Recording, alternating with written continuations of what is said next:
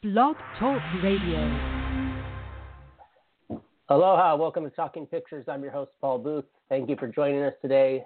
This movie, American Folk, you can catch available on VOD and in select theaters. I'm assuming Los Angeles, New York, Chicago. I went all through the press materials. My mistake here that I didn't have the exact cities. But Google it, American Folk. This is a wonderful film. I was really, how can I put it? I knew sometimes when you watch a film, you're kind of going through it and you're thinking, oh man, how am I going to review this? Because it's doing something very unique, or it's doing something that to review it, you're going to have to give something away. And it kind of corners you because it hits maybe a soft spot in your heart. Maybe it's something that if you talk about it and reference yourself, it's going to be obvious what's going on in the movie. First of all, this has had just a superb soundtrack. Obviously, a folk music soundtrack, which not everybody's a fan of Joan Baez or Bob Dylan or all that stuff in the Greenwich Village in our history. Some of us like the electric more than the acoustic blues. But this was a really suiting film, and I can read here that you see on your screen. Filmed in over 3,500 miles in 14 states. I call this movie The Easy Rider without the pot smoking. And it's not as subversive, and it's not meant to take a jab at authority. But this, if you love Easy Rider, you got to see this movie. Again, like I said, this is kind of more about a piece that was there as opposed to where Easy Rider was a turbulent time and an angry time in our country. So, but this director, cinematographer, knew Easy Rider very well, you could tell. So filmed in 14 states. This is another thing that made me very attached to the movie.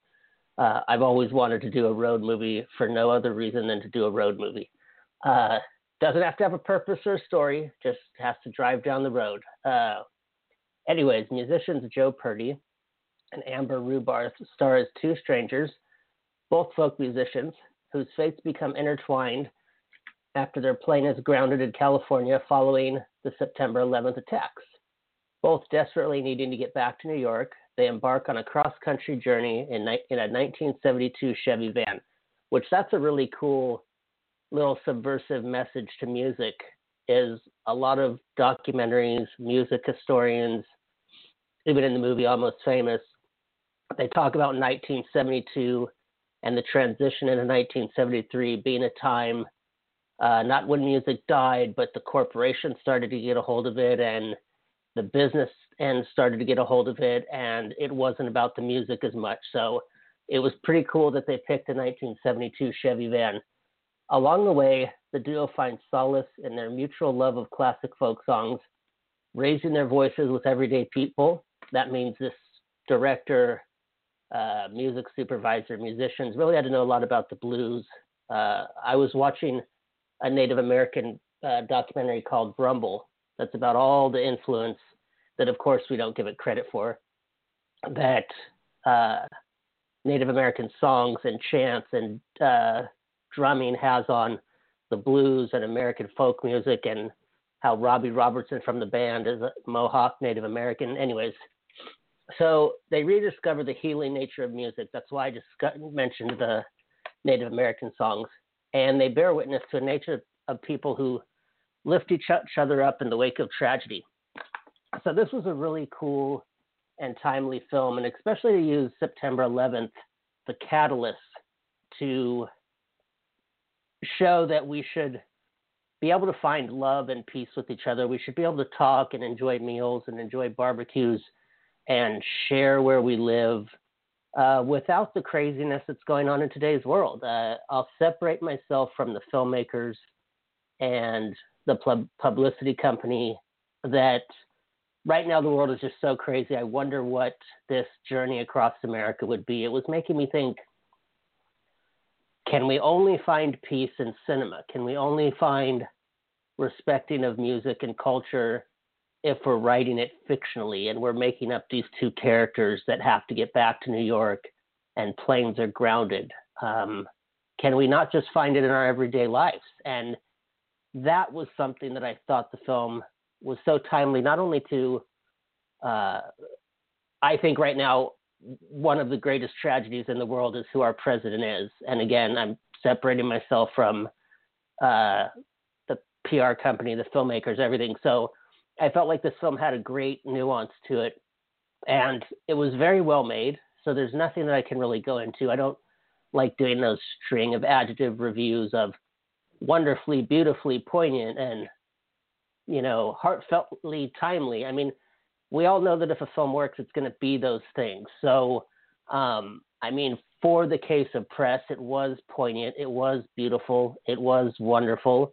I'm not knocking Press, but sometimes a movie hits you in a different way to where reviewing it from A to Z doesn't give it justice.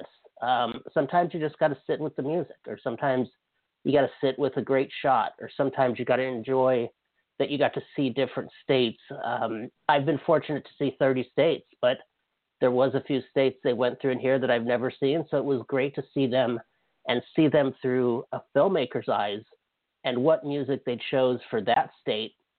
Because I remember driving from Los Angeles to Detroit and all through the Midwest, Missouri and Kansas. And I've been on trips from St. Louis down to the Delta, and the different music does go with those different places. And that's what I thought was so cool about this. The music, incendiary placement of music, choice of music. I hope this comes out on Soundtrack. I don't know if it is. So you guys want to maybe Google or check IMDb, the Internet Movie Database. Again, American Folk, available now on video on demand and in select theaters. Please definitely check this one out. It also was interesting to be taken back to a time of 9/11 because we're going on, it just hit 16, so it'll be 17 years and 10 months from now. And it really kind of made you remember a time when the country just seemed so different. And I'm not old enough to say way back when, but I think it was a day that for our generation, millennials and the generation above, where we did kind of lose our innocence and our way that we look at things. I had a mentor once say to me, 9/11 is your guy's John F. Kennedy. He's almost 70. So with that, don't want to bring it in and leave it on a downer moment. I just want to say kudos to director David Hines. Wonderful choice of cast, wonderful choice of music. And thank you for just taking a look at what we need to be doing each day, which is peace, love, and the wonderful cultures that make us America. Take care and aloha.